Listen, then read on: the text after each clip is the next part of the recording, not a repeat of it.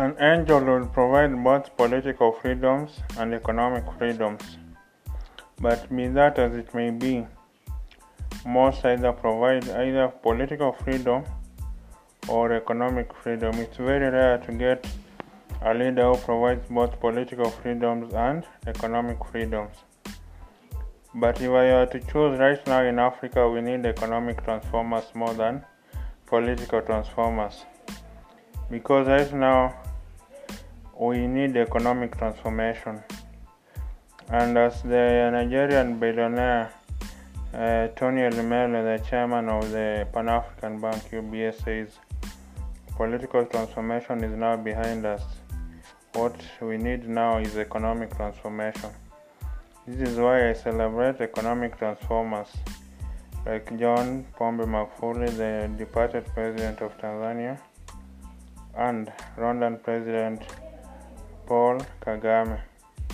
These two presidents are great economic transformers. They run their country. They run their country like a business, as Harvard Business Review would quote Paul Kagame. But they are political authoritarians. They don't tolerate dissent.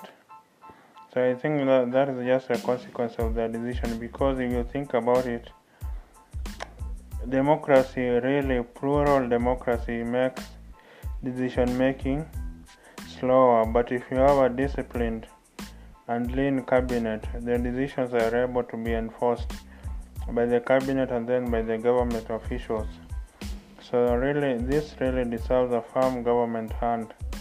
And as former Kenyan President, now late Daniel Arap Moi, said, his discipline was confused for dictatorship. And I think if you look at China presently, it is growing at double digits because of communism, where decisions are streamlined. Because in the 1980s, China and India were at the same level of growth. But India is a democracy. In fact, it's the world's largest democracy, and it's not the United States. India is a democracy, China is a communist country, more like a dictatorship. So in China, decisions are made faster, whereas in India, the whole bureaucracy made decision making slower. So you find that India economy wobbled as China surged ahead and now is just an inch away from overtaking the United States as the world's largest economy.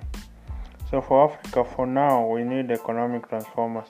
And what's more, a study shows that for effective democracy to take place, you need per capita income of at least $10,000.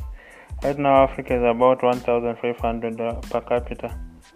So you need $10,000 per capita so that the middle class is well-read, well-fed, well-housed to be able to engage in the deepest issues of the day. Otherwise, right now, the political decisions in Africa are made by the rich, who provide the funds, and the poor, who act as the foot soldiers of the rich, so thereby leaving the middle class, which is a very teeny proportion, and they cannot sway public opinion.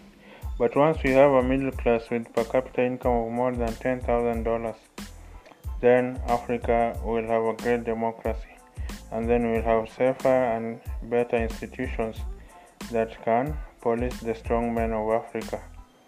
So for now, it's economic transformation first, then political freedoms next.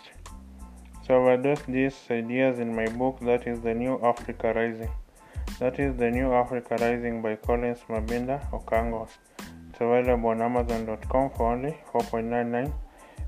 That is The New Africa Rising by Collins Mabinda Okango on Amazon.com for only $4.99.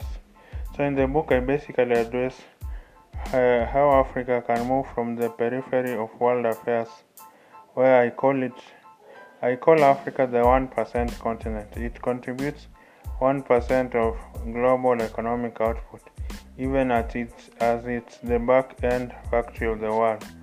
It's where the world sources its raw materials, its mineral resources from, and yet, overall, its economic output to the world is just 1% of global trade, 1% of stock market activity, 1% of new patents, 1% of new research output.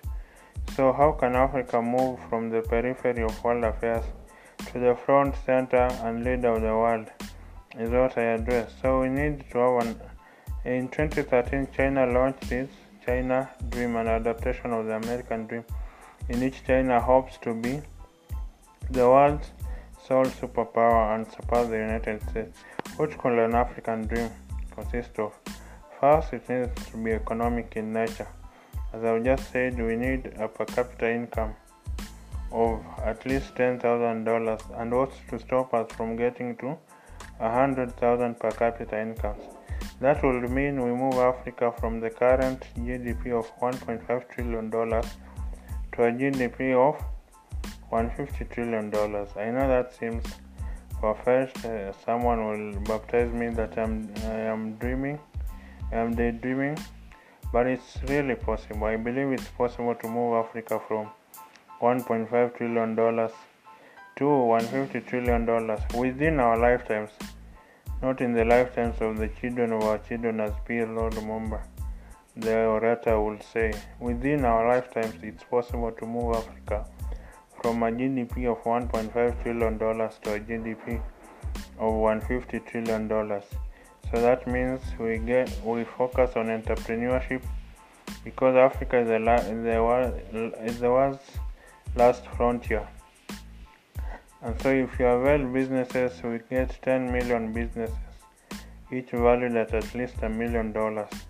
We will be on our way to getting Africa to be the world's largest economy, and where Africa will be a force for good, not a force for evil. Remember, a force for good. So this is basically what I address in my book, The New Africa Rising, by Collins Mabinda Okango. It's available on Amazon.com for only $4.99. So get it and have a feel of the book on the next chapter for Africa. So you can get all these ideas on Africa and the world on my website, www.mabinda.com. That is www.mabinda.com. Mabinda is M-A-B-I-N-D-A. That is M-A-B-I-N-D-A. www.mabinda.com. Thank you.